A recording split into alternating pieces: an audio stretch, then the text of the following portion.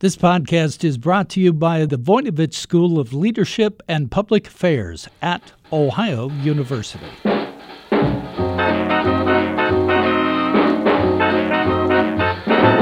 Hello, everyone, and welcome to Jazzed About Work, where we talk about everything that might have an impact on your career. I'm your host, Bev Jones. I'm an executive coach and also an author, and my recent book is Find Your Happy at Work. In today's show, we'll explore how shifts in global aging, with masses of people living to a very old age, will change a lot about society. Our guest is Bradley Sherman. He's an expert on demographic change and how it can disrupt social, cultural, political, and economic norms. We'll discuss Brad's insightful book, The Super Age: Decoding Our Demographic Destiny. Brad will talk about how the growing pool of healthy older people is impacting how employers recruit workers and plan for the future. He'll describe how population shifts may impact our communities and the markets that serve them. And he'll comment on the huge longevity gap between rich people and poor people. Brad, I am so pleased that you're here with us today. I know that you and I will find plenty to talk about. I think we will. Yeah, and we're going to talk a lot about aging and what it means for society and all kinds of things about it. And of course, we're going to talk about your really intriguing book, The Super Age: Decoding Our Demographic Destiny.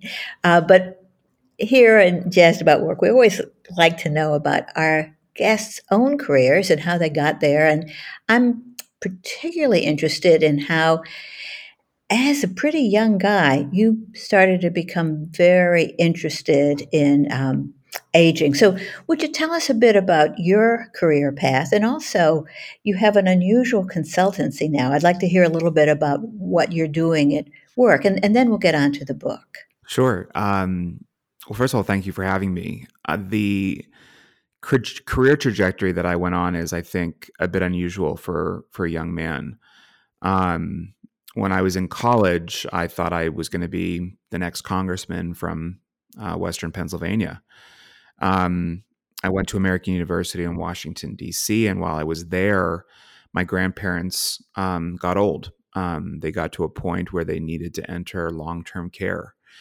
And because of that, I picked up interest in the space of aging and healthcare for the elderly. But it really wasn't until I was making a regular drive from Pittsburgh to Washington that I noticed how demographic change was impacting the landscape. And across rural America, you'll find that populations are older, they're whiter, they're more male, and they're working longer. They're working in jobs that would have once only been reserved for the young. And it was at that point that I thought this could be the future. And I dug into it and started my career at Leading Age, which represents nonprofit nursing homes across the country. I then graduated to AARP, where I worked in their global relations department, focusing on finding products and services, practices, and best policies from around the world. And then I left AARP in about 2018, call it a midlife crisis, call it a midlife awakening, call it just not wanting to be in the same place for the next 25 years. But I walked away. I walked away with an idea of starting a consultancy, a data company really, that was focused on helping people understand what the changing life course meant for their businesses and how they could apply data that wasn't age-based, but rather stage-based to their models so they could capture more clientele. That business failed. It failed within a year. We were way too ahead of the market for anyone really to take it seriously. There was still too little understanding of longevity. So I walked away from that with my other partners, dissolved the enterprise. And a few short months later, I had put together a book proposal for the Super Age. It sold to HarperCollins. and in the midst of a pandemic, began building a business and writing a book, which came out earlier this year. So the book is called The Super Age, and your business is also, that doesn't describe what you do. What are Yeah. you doing now So in what do this I new do? business? Yeah, it's a great Yeah. question. I mean, what the core bit of work that we have at the Super Age is a consultancy. And our goal is to help organizations understand a future that is older and more demographically diverse than ever before in history. The super age is actually a term that I borrowed from the United Nations. It's a population term. That means that 1 out of 5 people are over the age of 65. But just because we're living in an older society doesn't mean that people are actually presenting as old, or at least how we think old looks. In fact, through every advance our society has made, we've added life stages to it. My great grandparents rather, lived a 3-stage life. They were children, adults, and old people. My grandparents lived a 4-stage life. They were children, adults, retired, and then old. My parents lived a 5-stage life. I led a 6-stage life. I was a child. I was a teenager. I'm an adult. I can expect to enter a period called the super age, this new period of life between adulthood and retirement. Then I might become retired, and then I might get old. But we really help businesses understand what these changes mean for their bottom line. We help them with their retention and recruitment practices for employees. We focus in on product and service design. And we help them as much as they can be helped with their marketing and communications, which are kind of the last frontier. In addition to the consulting services, we offer design consultation for individuals and organizations that want to future-proof their space, make their space more inclusively designed so that a greater proportion of the population can use it. Well, that's fascinating. And the timing for things like design and training and just everything going on in the workplace is so interesting because of COVID and the huge move to remote work. So aside from these demographic things that have been, set in place since the 40s, the kinds of work you're doing is going to meet the needs of lots of other employers and communities that are grappling with what a remote world looks like, right? Sure.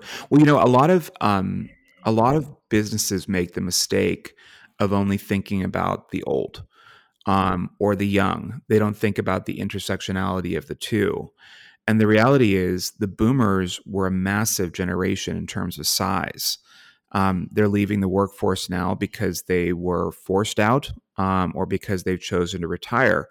What people tend to miss is that Gen Z is sizably smaller than the boomer generation. So there just aren't enough people to fill those slots. So in order for businesses to really maintain their operational effectiveness, as I lay out in the super age, they have to consider inclusion as central to their work.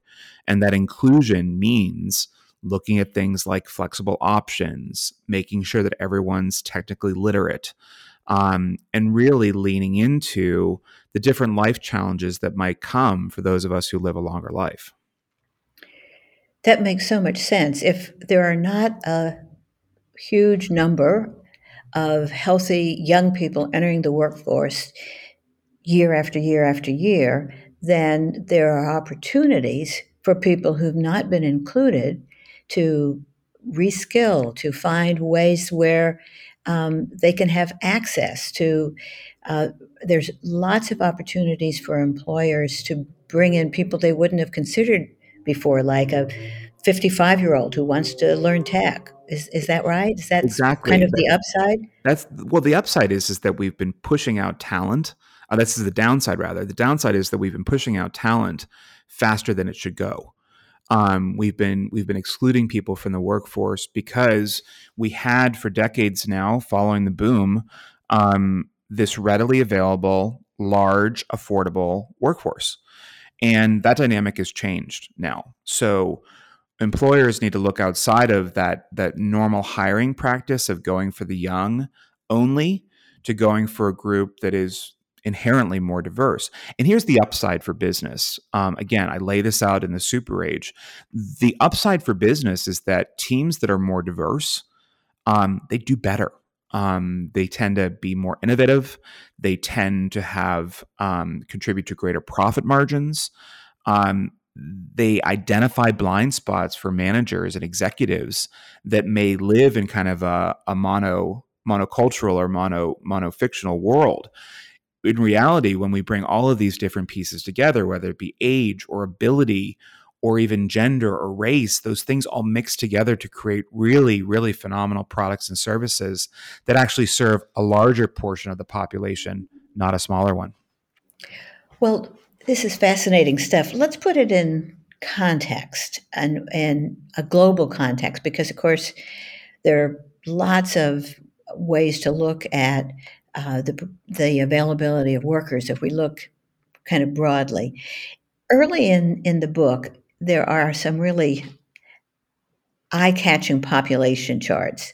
I think they focused on maybe Germany, Japan, and Italy. Would you describe for our listeners what those charts look like when you look at the population in those countries? Yeah. So for all of human history, our progress was marked as very slow, very deliberate. Our population growth was very small as well. We have what are referred to as population pyramids. So if you think about the pyramids at Giza, wide on the bottom, narrow at the top. The wide part at the bottom represents the number of young people who are born. And the narrow tippy top at the very top of the pyramid illustrates the number of older people alive. Well, what's happened, because we've solved for a lot of the challenges that prevented young people from making it to adulthood, prior to the early 1900s, 50% of children actually made it to adulthood. The other 50% died. Is that we've created an environment where more older people, more people live to be middle-aged and in later life. So at the same time, our population birth rates have been dropping. The pyramid now looks a lot more like a square. And if you look in at the older countries, the countries that are ahead of the demographic shift, places like Japan, Italy, Germany that you mentioned, they're starting to invert. So a country like Japan, for example, because deaths outpace births in that nation, they lost 644,000 people last year alone. So that's the equivalent of losing the entire city of Las Vegas or the entire state of Vermont. It's a lot of people. Yeah. So how does the U.S. compare with those three old countries? Well, we're not immune. That's the first and foremost, is that countries around the world are going through this. There are only a handful of exceptions, as I lay out in the book. Most of those exist in sub-Saharan Africa. The United States is going through a demographic transition that is slower than the rest of the world, but we are still aging. So by the end of this decade, we can anticipate that we will be in the super age, the United States. But it's really important that we don't look at the United States as a singular unit. We should look across the nation, state to state, locality to locality, because that tells a much richer picture, gives a much richer picture of where we're headed. So half of U.S. states, deaths are outpacing births. 3/4 of U.S. counties are the same way. So we're talking about a future that is already in existence for good chunks of this country, where they're living with a much older population. Believe it or not, there are actually counties in the United States where the median age is well over 50. The national average, by the way, is about 38. I know there are lots of rural counties that are feeling overwhelmed by their older populations and not enough young people to provide services. Yeah, and this is where technology steps in. And this is where, efforts to improve broadband access, I think the broadband approach that the government's trying right now is the equivalent of a modern Tennessee Valley Authority. By delivering technology into rural counties, we can anticipate the care can be improved as well. Otherwise, rural counties have been hit by the biggest megatrends harder and faster than the rest of the country, certainly faster than the coastal cities. So things like globalization, automation, digitization, urbanization, the outward migration of people have all really slammed rural America. So we have to find very novel, unique solutions if we want to continue to commit to the health, well-being, and security of these people. Do you see that starting to happen? Do you see big changes in No, policy? I mean, I certainly think that the current administration has um, made good investments through legislation that will not only improve broadband access, but also improve the lives of people living in these communities. But I don't think that we've fully realized just how bad it got during COVID, because there was greater vaccine hesitancy in rural communities. And this put additional strain on already troubled healthcare systems. Across the heartland, doctors and nurses on average are much older than they are in cities on the coast. So that means that these folks may be interested in leaving a healthcare setting at some point because of retirement that they choose. So the technologies are necessary in order to maintain the health and well-being of these people. It will take a few years for them to roll out. Yeah, it feels like it is going pretty unevenly. Speaking of uneven, this amazing opportunity for many people to have healthy lives well into their 80s and 90s even, it's not shared equally No, around the country, around the world, is it? No, certainly not. We have what's called the longevity gap in this country, and it exists worldwide as well. And the longevity gap is largely tied to gender, wealth, race, all the issues that contribute to income inequality as well. In this country, there's about a 20 plus year gap between those that experience the longest longevity and those that experience the shortest. But make no mistake, again, just like population aging, it's not necessarily even from place to place. So I live in Washington, D.C. There's about a 22-year gap here in the city between the longest lived person and the shortest lived person on average. But if we look nationwide, the extremes are upwards of 40 plus years between ultra white, ultra rich populations and ultra poor indigenous ones. So there's a lot of fixing that needs to be done in order to achieve equity, and this is stuff that needs to be done over the course of a lifetime, not just at the end.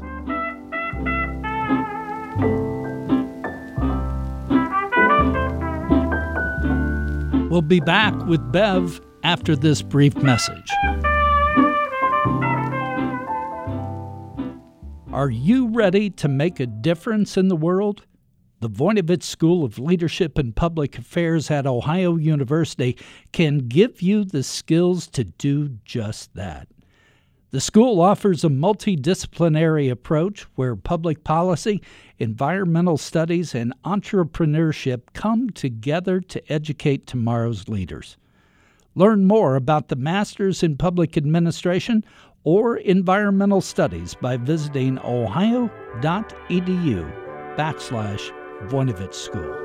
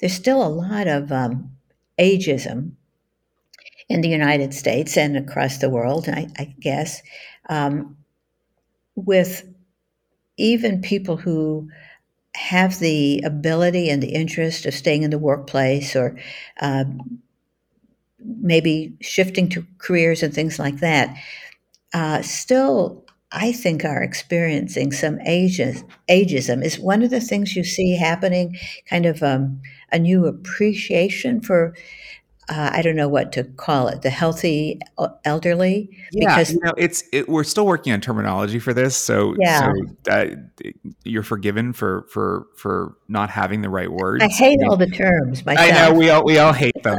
They're just so they all feel so demeaning and so Yeah. performative.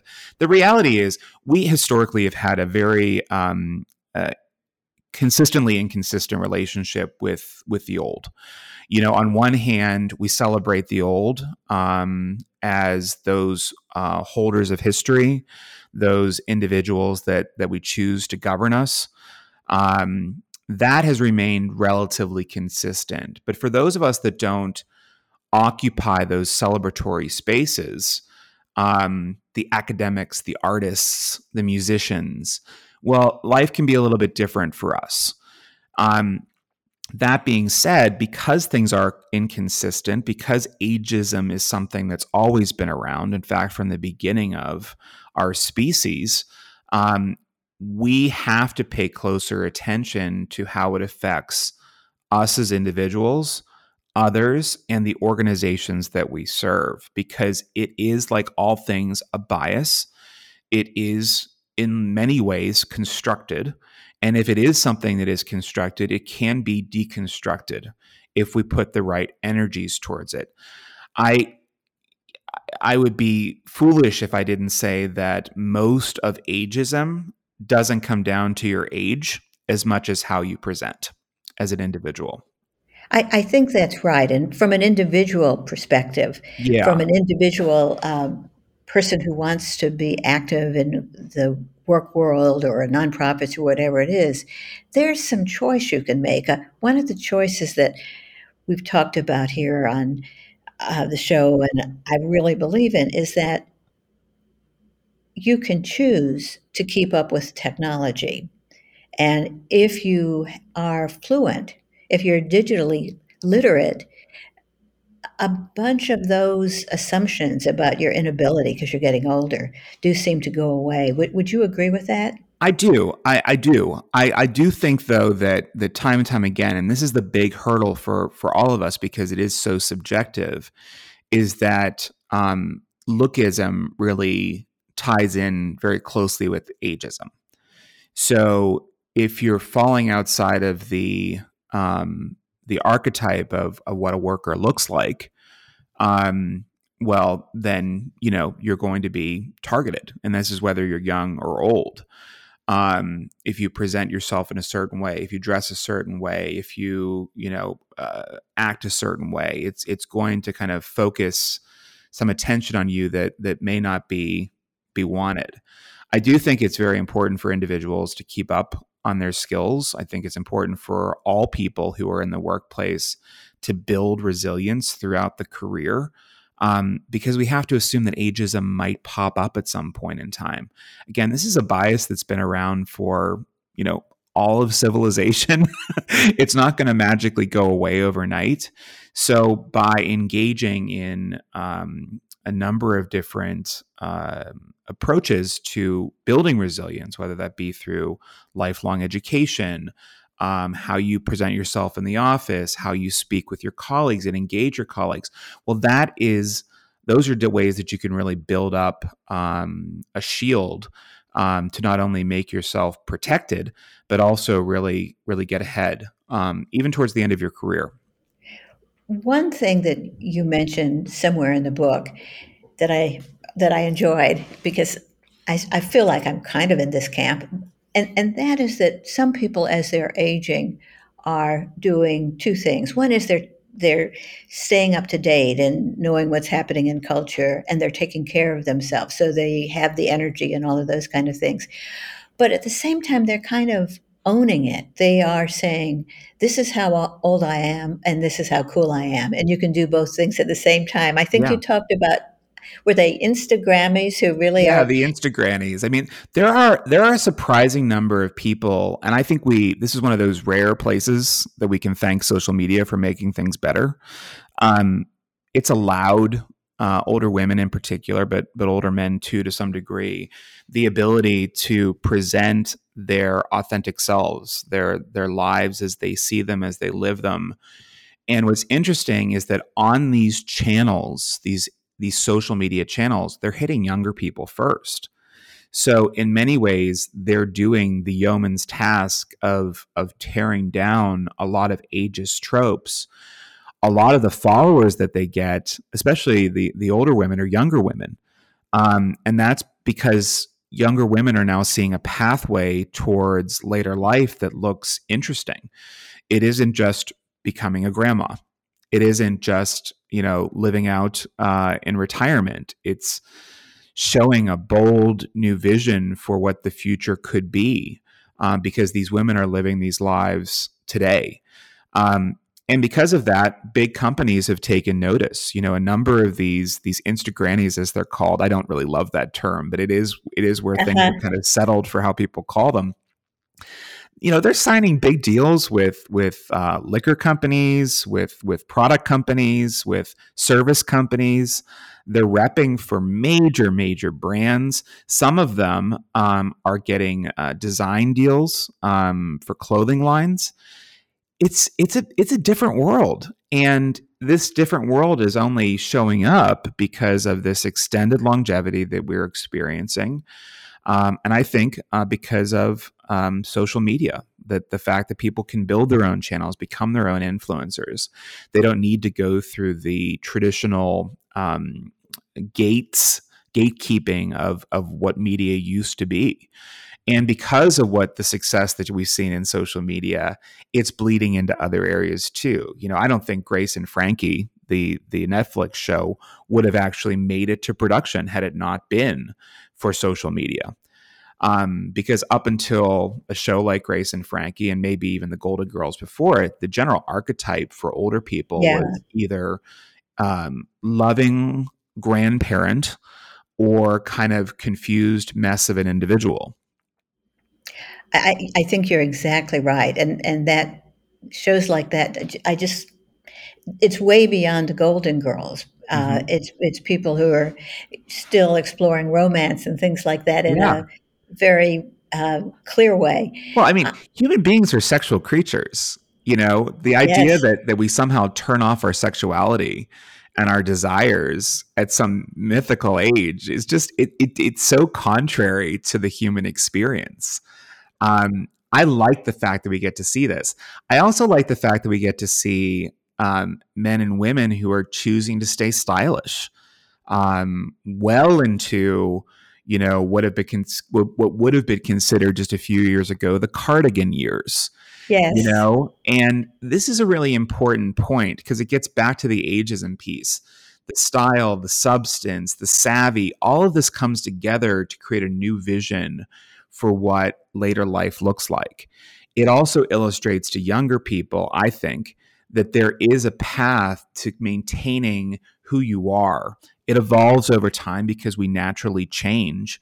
But by making these adjustments, whether it be to well-being or to your looks, to your intellect and your skill set, even future-proofing your own homes and your own space by making minor modifications that allow you to live independently for longer periods of time in a very stylish way, this is what the new future looks like. And it looks this way for a growing cohort of individuals. Obviously, it's higher net worth individuals that have led this trend and will continue to be at the forefront, but it will democratize, it will reach down to middle and lower income populations quite quickly. One of the things you mentioned in the book, kind of related to this, is that having things be reinvented and be stylish and be cool creates a big new market. And so there's lots of reason for producers of things to look for ways to make them more interesting. An example is like readers. Remember, Yeah. readers used to be what grannies wore in Mm-hmm. cartoons and the end of their nose.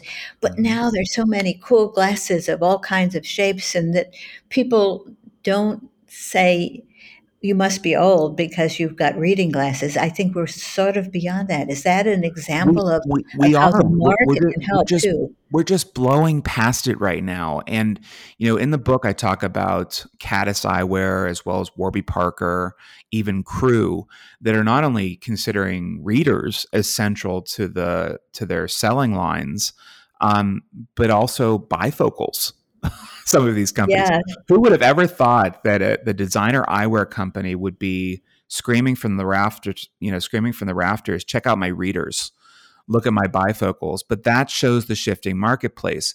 What's important to note about this, and the book, I think, highlights it, we certainly talk about it deeply in our business, is if you have older workers as part of your team, if you've engaged a generationally diverse workforce, they're more likely to come up with innovative solutions like this. So by bringing in age diversity, you're actually solving for your problems up front, because age diversity breeds greater innovation. I'm sure it brings that point alone brings us almost full circle. But the other point is that because technology has changed, a lot of the life course on the front end, including acquired disabilities, challenges to vision, challenges to hearing, are actually coming on a lot sooner because of the amount of time young people are spending on screens, as well as with earbuds in their ears. So devices which were really exclusively for the oldest old at one point, those readers, those hearing aids, all of a sudden younger people need them at a faster pace now. So that's actually, I think, helped spur on the adoption and the cool factor of some of these too. That's fascinating. Well, I found your book to be really intriguing, and I'm kind of interested in demographics and patterns and what society looks like. But you have a lot of what seems to me to be useful information here for anybody in business, anybody thinking about organizations. Who do you think seems to be most interested in your book? Where does it seem to really be hitting home? So the two industries that I think are most attuned to demographic change right now, outside of the obvious, the long-term care industry, are healthcare broadly, health and well-being, but also financial services, retail banking, insurance, and the like. Those companies seem to be more attuned to demographic change than virtually any other organization out there. We are launching next month what we call Super Age Inclusive Design, which is a set of standards in a certification program that will help individuals and organizations build better space. And we want companies that are in hospitality to sink their teeth into this, because if they don't, and retail as well as others, including workplaces, if they don't do this, if they don't sink their teeth into this, if they don't consider design, inclusive design, as central to the way they operate, they're leaving behind, 20 to 25% of the population at least. And in a world where births are falling behind deaths, in a world where our society is getting older and older each day, in order for businesses to really reap the rewards of demographic change, they need to think more inclusively. They need to think broader than just the youth market or the retirees. They need to think about us as a market, and that's all of us together. Well, your book, The Super Age, gives us a lot to think about, Brad. I'm so thankful that you were here to join us today, and I wish you well with this book. I think it's a terrific tool for people who are trying to figure out how they're going to either manage their own life or manage the marketplace in the future. Well, thanks for having me today, Bev. Today we've been talking with Bradley Sherman, a noted expert on demographic change. This podcast is produced by WOUB Public Media. Adam Rich is our audio engineer. I'm your host, Beverly Jones, author of Find Your Happy at Work. Today's tip is that work can feel more interesting if you recognize that you don't have to have just one career. You can have more than one job at a time, and you can keep learning and occasionally redesign your career. Thanks for listening to Jazzed About Work, and please come back soon.